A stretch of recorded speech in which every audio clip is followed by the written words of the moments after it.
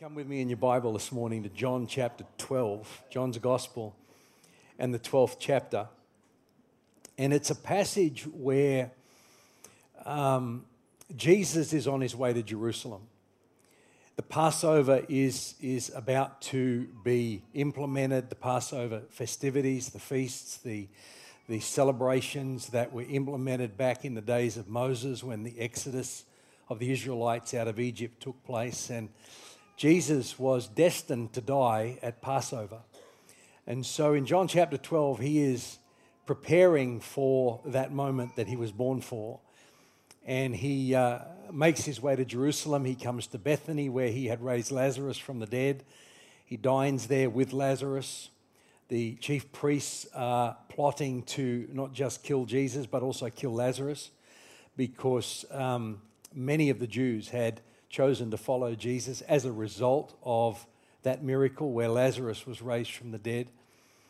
And Jesus is on his way to Jerusalem, and he arrives in Jerusalem, and we come to this little passage in John chapter 12 that says this in verse 20, "Now there were certain Greeks among those who came up to worship at the feast. Then they said to Philip, who was from Bethsaida of Galilee, and asked him, saying, 'Sir, we wish to see Jesus.' Sir, we wish to see Jesus." Philip came and told Andrew, and in turn, Andrew and Philip told Jesus. You know, I live with a very, very strong and growing conviction that the second coming of Jesus is far more imminent than many in the church today realize. Jesus said in John chapter 14, verse 1 to 3, "Let not your heart be troubled. If you believe in God, believe also in me. In my Father's house," he said, "are many mansions. If it were not so, I would have told you. I go now through the cross to prepare a place for you. And if I go and prepare a place for you," he said, "I will come again. I will come back. I will return and receive you to myself, that where I am, there you may be also." The angels on the Mount of Olives, as the disciples stared into heaven and watched him ascend out of sight, said, "Men of Galilee," in Acts chapter 1, verse 11, "why do you stand gazing up into heaven? This same Jesus who was taken up from you into heaven will so come in like manner as you saw him go into heaven." In Matthew chapter 24, Jesus warned us that no one knows the day or hour when these things will happen. Not even the angels in heaven or the Son himself. Only the Father knows. "When the Son of Man returns, it will be like it was in the days of Noah." This is a really interesting passage, and something that I think we need to sober up a little and read, particularly in this political climate, this economic climate, this social climate, the deterioration of the heart and soul of humanity that is just going from one level of depravity to another. This is a sobering passage of Scripture where Jesus said, when the Son of Man returns, when the Son of God, when the Messiah, the Christ, the Savior comes for a second time, it will be like it was in Noah's day. In those days before the flood, the people were enjoying banquets and parties and weddings right up to the time Noah entered his boat. People were enjoying life. People weren't concerned about spiritual matters. People weren't concerned about eternity. People weren't concerned about their future, the destiny of their soul, their heart, as it was in the days of Noah. People were partying, enjoying banquets. They were going to nightclubs in their day. They were just enjoying life and becoming lovers of pleasure rather than lovers of God. And right up until the time Noah entered the boat, and then Jesus said these sobering words, people didn't realize what was going to happen until the flood came and swept them all away. That is the way it will be when the Son of Man comes. No one knows the hour Jesus is returning. No one knows the day. No one knows the time. Many people have tried over generations to predict the time. They've read the times and the seasons, and they've determined through their calculations that yes, it'll come on this time or this year. Many believe when the Y2K bug hit, which didn't hit, by the way, but when it hit, Jesus would return. But no one knows the day or the hour. But Jesus said, read the seasons and the times, and you'll see and know that when these things start to happen, my coming will be near. Get your heart ready, because it'll come like a thief in the night. And I think there is a slumber that has crept over the church today, where there is a spiritual numbness that people are no longer acutely aware. And when I first got saved, it was like Jesus could come at any moment, and there was an acute awareness, and people lived their life watching and waiting and expecting, and that was 40 years ago. And it can be so easy that if you were one from my generation who got saved, to actually begin to slumber, to begin to slacken off a little and say, well, it didn't happen then. We all thought it would. And I remember back then thinking things like, well, don't come yet. I want to get married. Don't come yet. I want to have kids. I want to enjoy that part of life. Come by all means, but can you just hold it off till I get married? And now I'm a grandfather. And he still hasn't come. And I think sometimes those times, those experiences that we all go through can bring upon us a sense of a lack of awareness. And then suddenly, Jesus said, in those moments where we slacken off, the thief will come. It'll be like the virgins that didn't take enough oil, and the oil ran out. They were enthusiastic for a while. They were passionate for a while. They watched the horizon for a while, expecting the bridegroom to come. But when he didn't come, their oil was burning down, and they weren't replenishing. They didn't bring enough. They didn't stay focused. And then suddenly the bridegroom comes as they had to go away and get more oil, and they missed. I think that kind of spirit has crept into the church today. And Jesus says, as it was in the days of Noah, there'll be that sense of pleasure and excitement, and I'm living life for myself, and there'll be a self-absorption that will come into the hearts of people, and not just people, but the church, that will cause us to slumber, and all of a sudden, like a thief in the night, he'll come suddenly. And we won't know what's happened until it's too late. I believe there is a demonically inspired complacency blanketing much of Christianity today that has churchgoers. And there's a big difference between churchgoers and Christ followers. A big difference between those that go to church and those that follow Jesus. And Jesus said, depart from me, I never knew you. He was talking to church people. They said, did we not cast out demons in your name? But unsaved people don't do that. Did we not prophesy in your name? Unsaved people don't do that. Did we not do these things in your name? And he said, depart from me, I never knew you. There was no relationship. There was no connection. There was no intimacy. There was no sense of you hearing my voice and following my call and doing what I've called you to do. But we were in church every Sunday. Yeah, but you didn't know me. You were in church, but you weren't in me.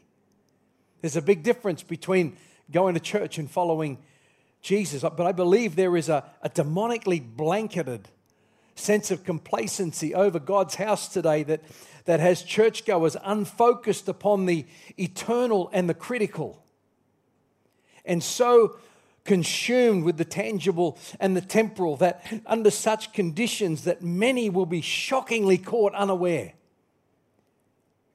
when the thief comes in the night. The Apostle Paul said to Timothy in his second letter, in chapter 3, he said, but know this, Timothy, that in the last days perilous times will come. Perilous meaning dangerous times, risky times, tense moments that could actually bring injury to you, Timothy. Intense moments that could bring even destruction to you, Timothy. It could cause you to lose your faith, Timothy. It could cause you to lose your footing in the Word of God, Timothy. Know this, Timothy. In other words, be sober and be alert that perilous times are coming. And he said in those times, men will be lovers. You've got to understand this. He's not talking about the world here. He's talking about the church. And what I'm about to read to you, he's talking about people like you and I sitting in a congregation every Sunday. Men will be lovers of themselves, caught up with their own image, caught up with their own importance, caught up with their ministry giftings, caught up with their anointing, caught up with looking good, feeling good, presenting well, having the appearance of, wow, he's got spirituality like I've never seen before. He's talking about the church. They will be lovers of themselves, lovers of money, people chasing the dollar rather than chasing the kingdom. People who seize opportunities to succeed and get ahead, and the kingdom of God goes on the back burner. The following of Jesus goes on the back burner. Meanwhile, Jesus is pleading, seek first my kingdom, and all these things will just follow you anyway. But I believe it's a demonically inspired strategy to try and get followers of Jesus, to try and get people who are planted in the house of God uprooted, unstable, so that they become people that shift their focus onto the temporal, onto the tangible, rather than on the eternal and the critical. He said they will be lovers of money, boasters, proud, blasphemers, yes, even in the church, blasphemers, disobedient to parents, unthankful, unholy, unloving, unforgiving, slanderers, without self-control, brutal, despisers of good, traitors, headstrong, haughty, lovers of pleasure. Rather, this is the church he's talking about. Lovers of pleasure rather than lovers of God. Now, this is the thing that clinches it. They will have a form of godliness, a facade of Christ-likeness. Their words will say one thing, but their heart will be a totally different ballgame altogether. People who are so unfocused on the eternal and the critical, and they're people that are not realizing what is going to happen until the flood came and swept them all away. 2 Peter chapter 3 verse 9 in the Passion Translation, Peter says, contrary to man's perspective, contrary to man's perspective, the Lord is not late with his promise to return, as some measure lateness, but rather his delay in coming simply reveals his loving patience toward you, because he does not want any to perish, but all to come to repentance. The only reason Jesus hasn't returned is his heart for people who are lost outside the kingdom. He wants people to be saved. He wants people to come to the knowledge of his salvation. He wants people to come to a full understanding of the depth and the width and the breadth and the height of his love for humanity, that he gave his all for me. He gave his all on the cross for me. I owe him my everything because he gave his all for me. He's delaying because of his heart for the lost, the broken. He wants more and more swept into the kingdom, and that's why he's holding back, because people are still yet to be saved. He said, I want them to come to repentance. The day of the Lord, Peter says, will come and take everyone by surprise. And if we are complacent, if we have allowed ourselves to slip into this slumbered mode that just says, I don't think the Lord will be back yet. Look, we've got to follow the American politics and the European Union, and we've got to follow the G20 and the G50 and the G1000 and all the stuff that happens and look, the son of perdition hasn't really arisen. How do you know? We all think we know who the son of perdition is, but half the time we don't. They all thought it was Henry Kissinger. Is he still alive? I think he's dead and gone. And it's like, but Jesus still hasn't come back. We don't know. And if only we would get it, Jesus said, no one knows the day or the hour. Oh, not even him. Only the Father knows. Only the Father knows.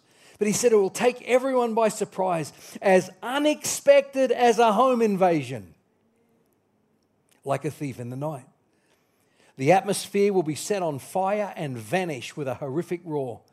The heavenly bodies will melt away as a tremendous blaze. The earth and every activity of man will be laid bare, since all these things are on the verge of being dismantled. Don't you see, Peter says, how vital it is to live a holy life? Don't you see, he said, how vital it is to separate yourself and shift your focus and your eyes on Jesus. You know, on Wednesday night, or Wednesday night, we met with our Connect Group leaders, and Michelle brought an encouraging word to our Connect Group leaders, and she referenced Hebrews chapter 12, I think it was, lay aside every sin that holds you back and every weight that holds you down. Lay it aside and fixing your eyes on Jesus, run with perseverance the race that is set before you. Don't shift your focus. Don't let the complacency that the devil is bringing into the church today cause you to slumber off and run out of oil and lose that sense of urgency that the day is near. Don't you see, Peter says, how vital it is to live a holy life? Then he says, we must be consumed with godliness. That sense of separateness, that sense of coming out from among them and being separate, being different, being righteous because he's righteous. As we fix our eyes on him and we draw ourselves to him and we get into his presence and allow him to transform us and change, we must be consumed with godliness. You know, when Jesus returns, he's not going to ask me what I did for him. He is not going to ask me what I did for him. Well, Lord, in 2003, we had a great celebration service because I led the charge to renovate the facility in Tudor Street, Hamilton. I don't think he'll be impressed. Church talked for years, Lord, about putting in an elevator. I ended up doing it. It happened on my watch. I don't think he's going to be impressed. I don't think he's going to care. I sold the organ, Lord. I did, actually. I sold the organ. You think he'd be impressed with that? Well, maybe he'll be impressed with the organ. When he returns, he's not going to ask me what I did for him.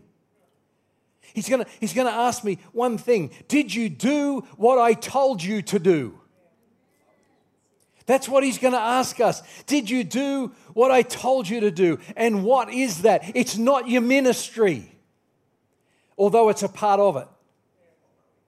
It's not, I want you to become a missionary in China. It will be a part of it. The specific that he tells you to go and do, the ministry that he called, will be a part of it. But that's not what he's going to ask us when he returns. What did you do what I told you to do? And what is that? Did you allow me to transform you into my image? And that's every one of our calling. Did you allow me to transform you into my image? Did you allow me to get beneath the surface of your soul and deal with the baggage that you have accumulated in this broken world you were born into? Did you allow me to get below the surface of your heart, your life, into the innermost workings of your innermost being, the insecurities, the selfish ambition, the fears, the anxieties, the drivenness to be somebody in life, the masks that hide your true self? Did you let me get below the surface and change you back into the image you were created into?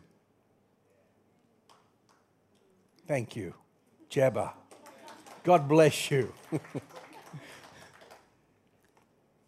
Have you surrendered your personality to my potter's wheel? Have you surrendered your personality and all its worldly accumulated characteristics that are ultimately not what you were divinely designed to be? We've all heard it. We've all said it. Oh, this is who I am. It's who I was born to be. This is how God made me. No, it's not. But I've always been like this. Yeah, because you were born into a broken world. People think their personality traits, the negative ones in particular, well, it's just the way God made me. I'm just naturally highly strung. I'm a naturally tense person. God didn't create anybody to be tense or highly strung. He created us to be filled with peace, to be filled with joy. But yet so often we will excuse our personality, negative traits as, well, I was born like this. You might have been, but we're born into a broken world. This is how God made me. No, it's not. We were born into brokenness. It's not who we are. More often than not, it's the way this broken world has shaped us. I have an addictive personality. God did not create anybody to have an addictive personality. It's part of the broken world we were born into. I have no doubt people are born with an addictive personality. People are born with all kinds of deformities, spiritually, physically, mentally, emotionally. But God did not design it that way. It's because of sin. This broken world has produced all of that stuff. And Jesus came to fix that which is broken. He came to put back together that which has been smashed by life. He's come to restore and to rebuild and to heal. Did you allow me to get beneath the surface of your soul and change you into the image of my Son? Romans chapter 8, verse 29, Jesus tells us in his word, for whom he foreknew, whom he, Jesus, foreknew, he also predestined. This is our destiny. This is our destiny. You say, what am I destined to do? This is it. If you want to know what God wants to do with your life, this is it. You are predestined by heaven to be conformed to the image of his Son, that he might be the firstborn among many brethren. The Son of God became the Son of Man so that the sons of men could become sons of God. Transformed into his image. Hey, this is good preaching.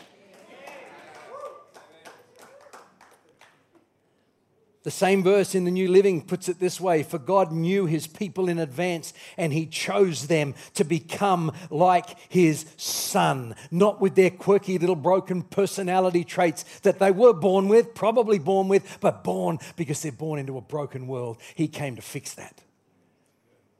He came to take our brokenness and put it all back together. This is our primary calling. This is what he is looking for, that our old ways, our worldly developed nature are passing away and that his personality, his nature is permeating our entire personality and character. But when Paul wrote to the Galatian church, he was so disturbed by how backward they had become. They were doing so well. They were progressing. They were moving forward in their knowledge of God, in their knowledge of the salvation that he purchased for them. He was so excited, but word had come back to Paul that they dropped the ball. Perhaps that same spirit of slumber had blanketed the church in Galatia. And he writes to them, he said, my little children, for whom I am in labor, in birth again, until what?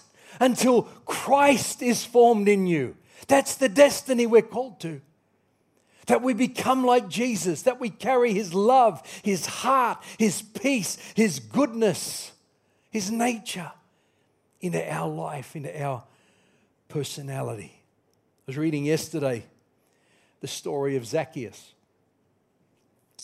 Luke chapter 19. I've got to have a drink.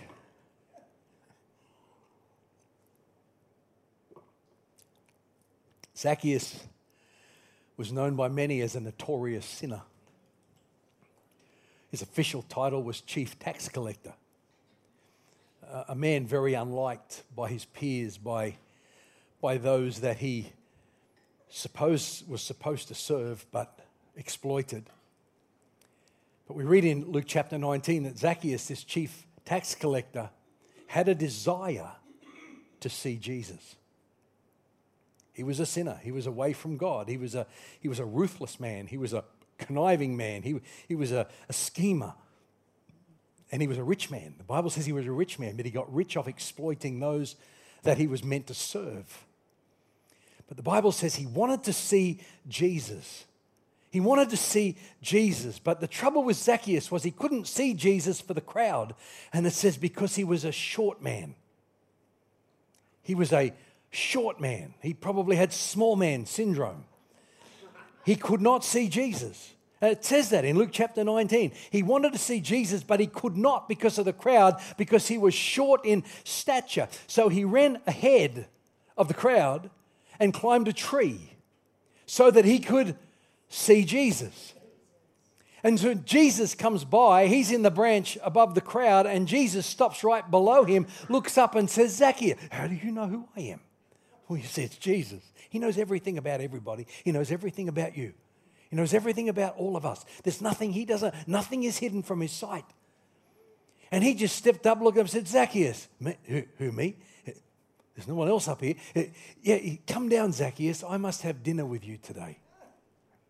Zacchaeus comes down. The next verse says that all the religious people began to grumble and complain. He's gone off to have dinner with a notorious sinner. But then the next verse, we don't even know what was discussed at the dinner table. We're not told what Jesus said, whether he gave a sermon, whether it was just small talk. We don't know whether he just ministered to Zacchaeus' heart. We don't know anything. All we read in this passage is that he wanted to see Jesus, so he climbs a tree to see him. He has an encounter with Jesus, and then the very next verse, Zacchaeus stands up and says, Lord, everything I have stolen from people, I will repay 4 times as much. So if he ripped you off for $1,000, you stood to get 4 back. And he said, I will give half of my possessions to the poor. Jesus then said these words, truly, salvation has come to this house. We're not told what caused that, but what I see in this, he saw Jesus. And as a result of his eyes being fixed on the Savior, the healer, the one that was commissioned to come and put back together the brokenness of humanity, when he encountered a face-to-face, eye-seeing moment with Jesus, something changed in his life and he was transformed into the man he was meant to be. He was destined to be. He was created to be. And the generosity of God began to flow out of his life. The love of God began to flow out of his life, and everything about that man changed. Why? All we're told is he saw Jesus. He saw Jesus. 1 John chapter 3 and verse 2. Don't miss this. Don't miss this. It says these words, Beloved, now we are children of God, and it has not yet been revealed what we shall be, but we know that when he is revealed, what? We shall be like him. Why? For we shall see him. Something happens when you see Jesus. Something happens when your eyes are opened and you have a revelation of who he is. Something happens when you see him as the Son of God, as the Savior of the world. Something happens. It's spiritual. It's miraculous. It's godly. It's God ordained. Something happens when we see Jesus. I was also reading yesterday, Genesis chapter 30. I felt the Holy Spirit lead me to this passage where Jacob has just served his uncle Laban for 7 years for the hand of Rachel. But Laban deceived him and gave him the older daughter Leah instead. I was always fascinated by this story because it said the next morning when he woke up after the wedding night, he saw that it was Leah, not Rachel. How does that happen? How does that happen? It's a cultural thing. It's not weird. It's a cultural thing. She would have been in a veil, no lights permitted. She would have been heavily perfumed. She would have been prepared for the wedding night. So actually, I can get my head round how it could happen. The next morning, as light began to fill the room, good heavens, it's Leah. That would have been a shock and a half. But he'd served 7 years for Rachel and he ended up with Leah. So he files his official complaint at the complaints office at Laban's farm and basically says, you've dealt me a wrong deal here. So they strike a new deal and Laban says, serve me another 7 years and you can have Rachel. Reality is, Jacob, it's not culturally acceptable to have the younger daughter marry before the older. Well, why didn't you say that in the beginning? So he said, you serve me another 7 years, you can have Rachel. So he gave him Rachel and then served another 7 years. So 14 years. He ends up now with 2 wives. He gets 2 sisters in the deal. And then he finally says in Genesis chapter 30, he says, Laban, it's time for me to leave. It's time for me to go and provide for my own family. He now has 12 kids. And he says, it's time for me to go and establish my own heritage for them, my own purpose for them. It's time for me to provide for my own family. And so he says to his uncle Laban, let me go. And Laban says, but I know the reason I'm so blessed is because you're here. He was a smart man. My crops have increased, everything's happened here, and I know it's because you're here. Please don't go. Please stay. Please stay. And he said, what would your wages be? If you will stay, name it. Stay, I'll pay you whatever it is you ask. And Jacob says, look, I tell you what, I'll stay, but it was only for a season. He said, I'll stay. But he said, here's my wages. He says, I want to remove every spotted, speckled, and streaked lamb from the sheep and the goats. They will be mine. They were the inferior of the stock. Laban couldn't believe his ears. You serious? You want all the deformed, the inferior of the flock? He said, you just let me have all the spotted, the streaked, and the striped. He said, and I that will be my wages. He said, when the time comes to examine the situation, any of my flocks that are not streaked, spotted, or speckled, you will know I've pinched them. And he said, and we'll deal with that matter then. But if you see that they're all spotted, speckled, and streaked, then you know that they are rightfully mine. Laban says, yeah, fine. But Laban does the dirty on him and then goes and takes out all the spotted, the speckled, the streaked, gives them to his sons and says, take them 3 days' journey away, separate them from Jacob. So that happens and he takes the sheep away. And so Jacob's basically left now with nothing to separate for himself. But Jacob, the schemer that he is, does this incredible thing. He gets poplar reeds, stalks of branches of trees and bamboo and marshes and what have you, and he cuts stripes in them and speckles in them, and he sets them at the watering trough in the front of the eyes of the sheep and the goats where they come to drink, and it was also where they mated. And then the Bible just simply tells us that when they drank there and mated there, as they looked at the spotted, speckled, and striped sticks that were there, they produced spotted, speckled, and striped offspring. Personally, ladies, be careful what you look at when it's mating season. You never know what. You'll have a freckled kid like I was. Personally, I don't think it had anything to do with the sticks. I think it was just the miracle of God providing for a man who had been ripped off because God hates injustice. However, there's a spiritual lesson here. What the sheep looked at, they produced. What you look at, what you focus on, you will produce in your life. If you focus upon the negative, if you focus upon the immoral, if you focus upon that which is not godly, you will produce that in your life. What you look, as a man thinks in his heart, Proverbs 23 verse 7, so is he. So what you look at, the spiritual principle is when you focus on Jesus, you will become like him. When your eyes are fixed on him, you will be transformed into his image. And you know what? You will be the happiest person on earth. We think, I've just got to get a promotion. I've just got to get another job. I've just got to get more money. I've just got to get a better house. I've just got to update the car. I'll be happier if I just have those things. No, you will be much happier if you're transformed into the image of Jesus, because he's the Prince of Peace, and peace will permeate every part of your life. Joy will fill every fiber of your being. A sense of purpose and destiny and indestructibility will fill your life when Jesus is filling every part of your being, and that happens when you're focused on him. When you see him. David wrote Psalm 17, and it's a psalm that talks about the fullness of salvation. And David's writing in the context of his day, his challenges, the storms that he faced, the enemies he was fighting. And he's talking and declaring into the atmosphere around his life the faithfulness of God, the strength of God, the ability of God towards him as he follows hard after God. And he talks about the enemy and the nature and the characteristics of the enemy and what they're like. But he closes the psalm with these powerful words, verse 15, "As for me, I will see your face in righteousness, and I shall be satisfied when I awake in your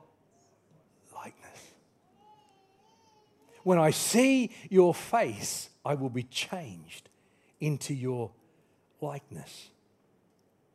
Our opening passage, John chapter 12, verse 20. "Now there were certain Greeks among those who came up to worship at the feast. And they came to Philip, who was from Bethsaida of Galilee, and asked him, saying, Sir, we wish to see Jesus. Philip came and told Andrew, and in turn Andrew and Philip told Jesus. I don't know whether they ever saw Jesus or not. We're not told. It just moves on. Jesus just talks about his purpose, his calling, his destiny. He continues to develop and prepare his disciples for that moment. And we never learn another thing about what happened with these men. But what we do learn from this is they had the right focus. When you come to church, are you looking to be entertained? Are you looking for great music? Are you looking for flashy lights? Are you looking for a good atmosphere? Or are you looking for Jesus? If you don't go home from church more in love with Jesus, more connected to Jesus, I've failed. It's all about Jesus. My job is not to grow a big church. My job is to point people to Jesus. My job is to connect people to Jesus.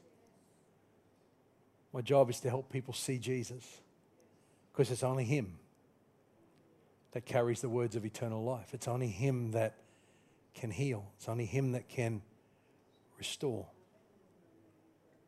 We're going to come around the communion table right now, and I'm just going to ask the ushers, if you could begin to distribute the emblems. I was talking to Margot this morning as we were getting ready to come in for church, and for Christmas, from Margot, I got a vegetable garden. People give me a hard time because I bought her a doorbell one Christmas. I got a garden.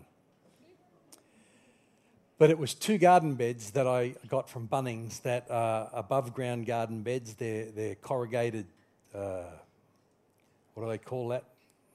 Iron, that's like, what's the fence made out of? Colorbond. It's that type of thing, Colorbond. And they fitted together quite easily, and they're probably about that high off the ground. And my friend Alan down the back there, Alan Cockrell, delivered me some high quality soil. I got carrots like this. Because Alan works at a place that he can get soil from, and he delivered me some high quality soil, and I planted some cos lettuce, and I planted silver beet, and I planted tomato plants, and basil, and parsley, and rocket, and there was a couple of hot days. You can start to distribute those. That would be great. Thanks. There was a couple of hot days. And I noticed that the little tiny lettuce seedlings were wilting, and they were laying flat on the ground. So I'd run out in the heat of the day with a little watering can and just gently trickle the water around the plants. And by the end of the night, they were standing up again. And then the next day it was hot again, and then they'd wilt again. So I'd go out. I must have gone out sometimes 2 or 3 times in a day, and I would just, like a mother caring for her young, just pouring a little water. I think Margot was just watching me thinking, are you serious? And I'm pouring this little bit of water around every little plant, and they kept standing up. They kept standing up. And then I'd get a little bit of fertilizer and gently around the outside, just scratch it into the dirt and then water it in. And I did that. And then eventually they survived and they started to take off. Yesterday, now honestly, I've got silver beet leaves that are like that high, like that, huge big green leaves. And yesterday's heat, we were out a lot, and I came back and I thought my garden is going to be just all wilted. I walked out this morning expecting to see them all keeled over in that intense heat. They were all standing up straight. And I went and I said to Margot, I said, you should see my garden. I said, it's lush. They're all it's green. None of them are burnt. None of them have wilted. They've all stood up. And I didn't water them yesterday because you can only water every second day for 15 minutes with a trigger nozzle. You know that, don't you? And you can only have a 30-second shower. That's why it smells a bit in here this morning. It's just I said to Margot, I said, they're all standing up strong. And she said an interesting thing to me. She said, there's a spiritual principle in that. What you tend survives. She said, you've nurtured those plants, you've looked after those plants, you've cared for those plants, and they survived the intensity when the heat came. Are you nurturing your soul? Are you nurturing your inner life? Are you focused on Jesus? Are you surrendered to Jesus? Are you trusting that if I put him first, goodness and mercy will follow me all the days of my life? Blessing and increase will follow me all the days of my life. And I don't believe blessing and increase is just money. It's having a prosperous soul. It's being able to smile when you've got nothing. And I think Jesus wants us to go through seasons where we've got nothing, so we learn that in him we have everything.